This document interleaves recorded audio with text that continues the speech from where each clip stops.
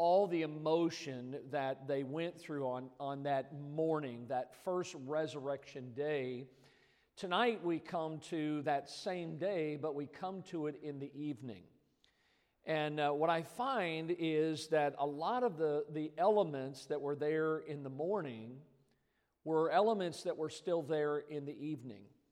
I think you'll see this tonight, and I wanted to point out a few things to you because after Jesus died, and of course he was placed in the borrowed tomb, the disciples we mentioned this morning, they were together behind closed doors, and they were facing a lot of different emotions, a lot of challenges.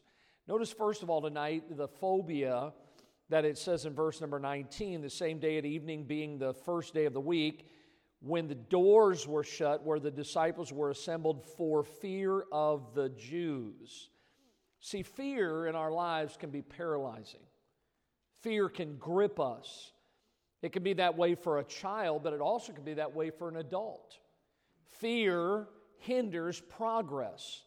Fear sometimes robs us of joy and even potential in our lives. I was reading about two explorers. They were on a jungle safari when suddenly a ferocious lion jumped out in front of them. The first explorer whispered, "Keep calm. Remember what we read in that book on wild animals. If you stand perfectly still and you look the lion in the eye, he will turn and run." His companion said, "Sure." He said, "Okay." He says, "You've read the book, I've read the book, but has the lion read the book?" Sometimes you think about what they were going through that evening, really that entire day, and fear played a factor in that. The Bible says in Psalm 56:11, "In God have I put my trust. I will not be afraid of what man can do unto me." God hasn't given us, folks, the spirit of fear. The Bible says that He's given us power and love and a sound mind. Look, I understand. I myself have experienced the fact that the Christian life at times can be challenging. It's not easy at times. We can experience a wide variety and range of emotions, but in the midst of all that turmoil, we still can have joy. Why? Because of Jesus. See, there was a phobia that was there, much like in the morning. They had their fears in the morning and still in the evening for fear of the Jews. But notice, along with the phobia came the peace. In verse 19 again, it says they were assembled for fear of the Jews, and while they were assembled, came Jesus. And he stood in the midst and saith unto them, "Peace be unto you." Listen, who was saying this? The Prince of Peace. Jesus can give us peace. And he says to them, "Peace be unto you." Luke's gospel records that Jesus stood in the midst of them. Same words. He said, "Peace be unto you." Somebody put it this way. They said, peace is the absence of fear found in the presence of God. See, when God is there, when the presence of God is real in our lives, just like the psalmist said in Psalm 23, "He restoreth my soul." God gives us peace. John wrote in 1 John 4:18, "There is no fear in love, but perfect love casteth out fear." See, yes, there was the fear that was there, but listen, because of the peace, it made everything better.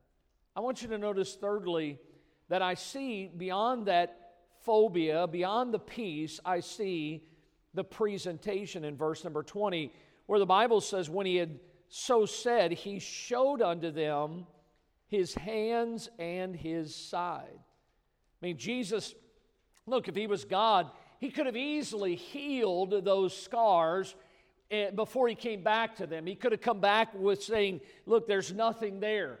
There's nothing for you to see." He could have done that, but instead he chose to keep those scars. Luke wrote in Luke 24:39, where Jesus said, "Behold my hands and my feet, that it is I myself, handle me and see, for a spirit hath not flesh and bones, as ye see me have." He displayed those marks. Why? Because the marks proved that his work was finished. That Jesus came and did exactly what he said he would do. He showed them what was the price of salvation. That he gave his life for them, and he gave his life for us. Those scars were there as we think about Jesus being raised from the dead. Listen, just because he was raised from the dead doesn't erase the fact of what he went through for us. And I see the presentation. But then notice, fourthly tonight, I see the pleasure. Because if you go back to verse number 20, after he showed them his hands and his side, notice the words, then were the disciples glad when they saw the Lord. They were glad. I mean, it's as though the wounds somehow opened up joy in their hearts. Somebody said, no wounds, no joy. You see, we don't like to think of it because of what Jesus had to go through. But listen to what John 16:22, this was long before Jesus was crucified. Listen to what he said. Ye now therefore have sorrow, but I will see you again. And he says here, and your heart shall rejoice, and your joy no man taketh from you. You know, listen, as a Christian, I know that life can be challenging. And folks, listen, you should not allow anything or anyone to rob you of your joy. The joy that only God can give to us. When Jesus showed his wounds, it meant that they could remember the pain and all that Jesus experienced in those last few days, and the fear and the tears of remorse and the terrible hours that they stood there and they watched him die. Their emotions, their emptiness, their loneliness, all that their hope was gone. But listen, it was all there in those wounds. In his hands and his side, they could see, they could remember, and now they could rejoice. Listen to what Isaiah said. He was wounded for our transgressions. He was bruised for our iniquities. The chastisement of our peace was upon him. And with his stripes, listen, without those, we could not be healed. See, he says, with those stripes, Isaiah says. And that's why there was the pleasure, because the Bible says, then were they glad when he showed them his hands and he showed them his side. But beyond the pleasure, I want you to see that as Jesus here, before he ascends to the Father, notice fifthly, the project. The project, because it says in verse number 21, then said Jesus to them again, peace be unto you. As my Father has sent me, even so send I you. Do you get what Jesus is saying? He says, look, I've got something for you to do. I'm about to leave, but before I go, I have something that I want you to do. John 17:18, as thou hast sent me into the world, even so have I also sent them into the world. When Jesus was on this earth, the Bible records in Luke 19:13, he calls unto him his 10 servants, and he delivered unto them 10 pounds, and he said unto them, occupy till I come. That word occupy is an interesting word. Here's what it means: to invest with the intent of increase. What are you investing your life in today? What are you pouring your heart in? What's your passion today? The songwriter wrote, we'll work till Jesus comes. That's what the Bible's talking about, is occupying, stay busy for the Lord. As long as God leaves us here, God has a plan for us, and that plan is that he would use us for his honor and for his glory. That just like today, 5, 6, or maybe more folks raised their hand and said, I have put my faith in the Lord Jesus Christ. Folks, that wouldn't happen if we wouldn't be occupying until the Lord comes. Can I tell you, as great as today was, guess what? There's still people that need the Lord. See, there's a project. We call it the commission. God wants us as a church to keep reaching out to those that are still lost in their sins. See, I see the project, but then notice lastly tonight the power. Look at verse 22. See, Jesus would not give us something to do without enabling us or giving us the ability to do what he's asked us to do. Listen, this is not my work. This is God's work. And if it's God's work, guess what? God's going to make a way for His work to be done. See, listen, a lot of times you find in churches that churches and pastors and people are trying to do things their way. God says, listen, I've given you my work, and I'm going to give you the power to do it. That's the wonderful thing here. And I want you to see this in verse 22. And when he had thus said this, he breathed on them and saith unto them, receive ye the Holy Ghost, the power of His Spirit. The Bible says, it is God which worketh in you, both to will and to do of His good pleasure. Now Luke 9:1 records Jesus calls His 12 disciples together. And look, even back then, before Jesus was crucified, the Bible says He gave them power and authority over all devils and to cure diseases. I mean, listen, that power that He gave them was the very same power that we see in Matthew 28, verse 18 and 19, where Jesus came and spake unto them, saying, all power is given unto me in heaven and in earth. And then He says these words, go ye therefore.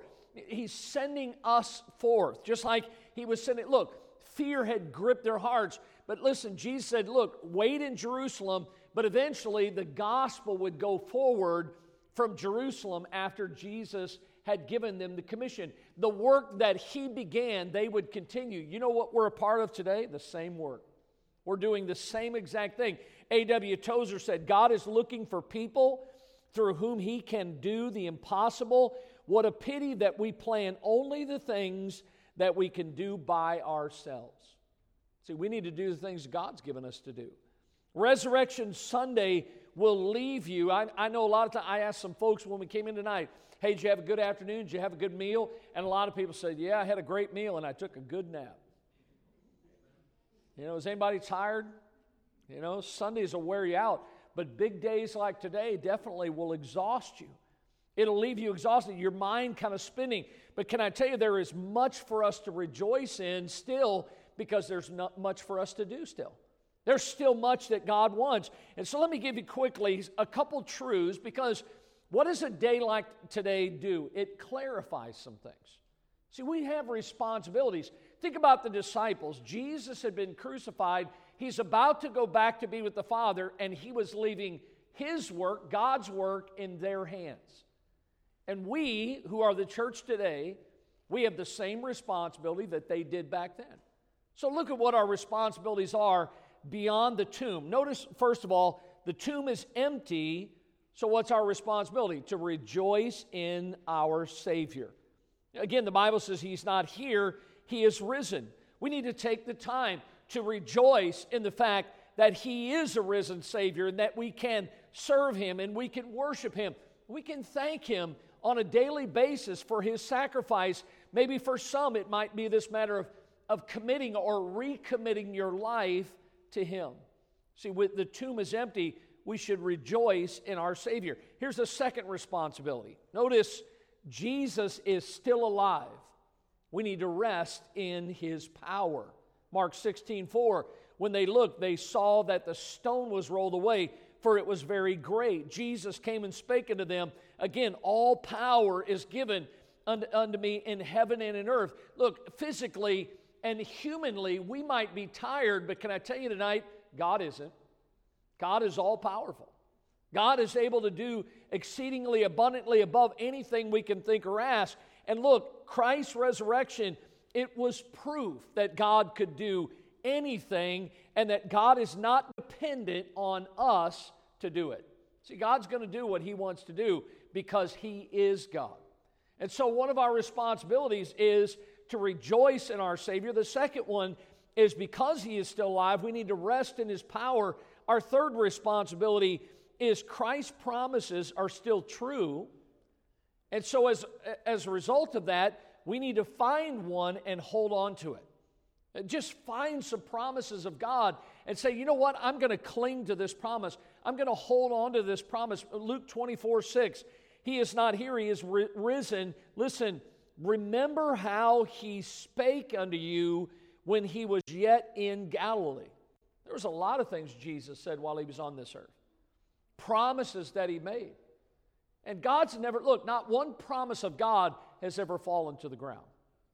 God has kept His promise. He's kept His word. And what we need to do is to realize that His promises, even in this day in 2019, His promises are still good. And we need to hold on to those promises. One of the reasons that the disciples were crushed by the crucifixion of Jesus was because they didn't understand and they didn't hold on to the promises that He had already given them about His resurrection. What hope oftentimes we miss when we neglect the promises of God. One of our responsibilities is cling to God's promises. But notice another responsibility is that God still uses fishermen, and so we need to follow Him. Now, I know you're sitting there going, well, I'm not a fisherman. Well, remember what Jesus said, follow me, and I will make you fishers of men. See, God still wants to use us. Simple, ordinary people that have the Spirit of God, that has the power of God. And when Jesus called Peter on the shores of Galilee and the others, His simple call to them was, follow me. Even after Peter denied the Lord. And certainly that was a very troubling time in his heart. And they had abandoned this matter of following after the Lord. Jesus' call to Peter was still the same clear call, follow me. With these two words are the heart of our calling as disciples of Christ. Listen, we are to remember these words, and our lives should be centered around those two words, that we should spend the rest of our lives following the Lord. Listen to what the Bible says in Matthew 4:19. He saith unto them, follow me, and I will make you fishers of men. See, God still wants to use us, and so what do we need to do? Follow Him. That's our responsibility. Beyond the tomb. And then the last one, and this is one we saw this morning, guess what? The gospel still saves. And notice, because of that, what do we need to do? Well, our responsibility is we need to keep sharing it. We need to keep telling people about the love of God. In the book of Acts, chapter number 2, listen to what the Bible records there. Therefore, let all the house of Israel know assuredly that God hath made that same Jesus, whom ye have crucified, both Lord and Christ. Now when they heard this, they were pricked in their heart, and said unto Peter and to the rest of the apostles, men and brethren, what shall we do? Folks, when the truth is given out, those folks this morning, I didn't beg and plead and pull with them. I asked some simple questions. And listen, the Holy Spirit was working in hearts this morning. And they didn't say those words out loud, but really that's what they were saying, just like I did years ago. What shall I do when I hear the truth? They were confronted with the truth that God loves them, that they're a sinner, and that Christ died for their sins. I read something kind of amazing, and I wanted to bring this to your attention tonight. Somebody said the largest number of salvations recorded in Scripture took place in the weeks following the resurrection. I want you to think about that. Because oftentimes, if you think about the resurrection, it revolved around the crucifixion of Jesus Christ. If there's one time, and I think you'll know this to be true, that people's hearts are the most tender, it's when there's been a death in the family. Because people begin to think about life, the brevity of life. And the same thing happened when Jesus was crucified and He was placed in that tomb. And if you study the Bible, what you find is that there was a large number of people that were saved following the resurrection. The Holy Spirit uses the crucifixion, the resurrection, while that is still fresh on people's hearts, to convict them of their need for salvation. Can I tell you tonight, or really just encourage you, listen, if you invited somebody to come today to the service, to Easter Sunday, if you're like me, chances are you're probably disappointed they didn't show up.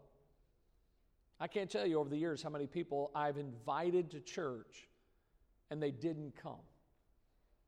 But see, look, God's given us an opportunity that even though they didn't show up, can I tell you, you still need to be witnessing to them, still talking to them, still invite them. Look, just because they didn't come this Sunday, guess what? there's another Sunday coming in another 6 days. Invite them to come. Don't stop witnessing just because Easter Sunday is past.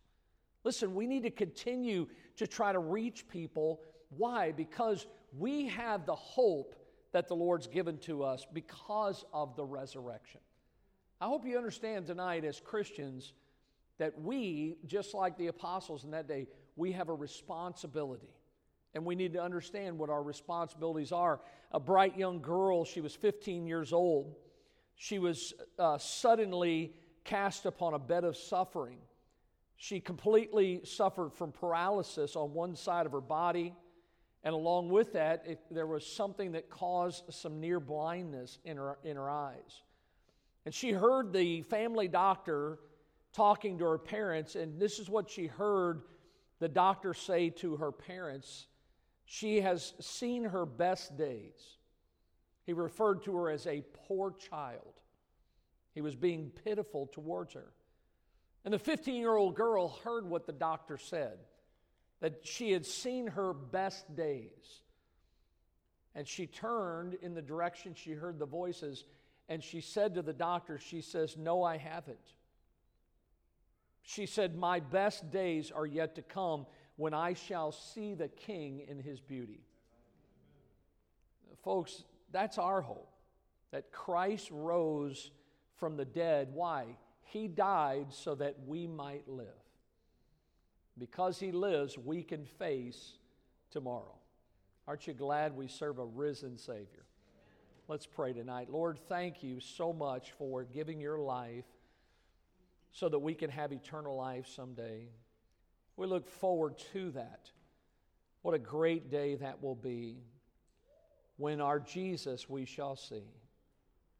But Lord, until that day, help our hearts to go on singing. Help us to realize that we have a responsibility to you and to this lost world that we live in. Lord, I am so thankful and grateful for the tremendous crowd that was here this morning. And as exciting as that is, Lord, we cannot live in the past. We have to realize that there are still others out there. And I pray that you'd help each one of us to realize our God-given responsibility to reach them before it's eternally too late. Lord, I pray tonight, as we think about this Easter evening and all the emotions that they went through, that God, you would help us to get past, Lord, some of the suffering and some of the trials that we go through, and to realize, God, that you've given us hope and a purpose in life. Thank you again for dying for our sins. Help us to live every day as if every day for us is Resurrection Sunday. In Jesus' name we pray. Amen.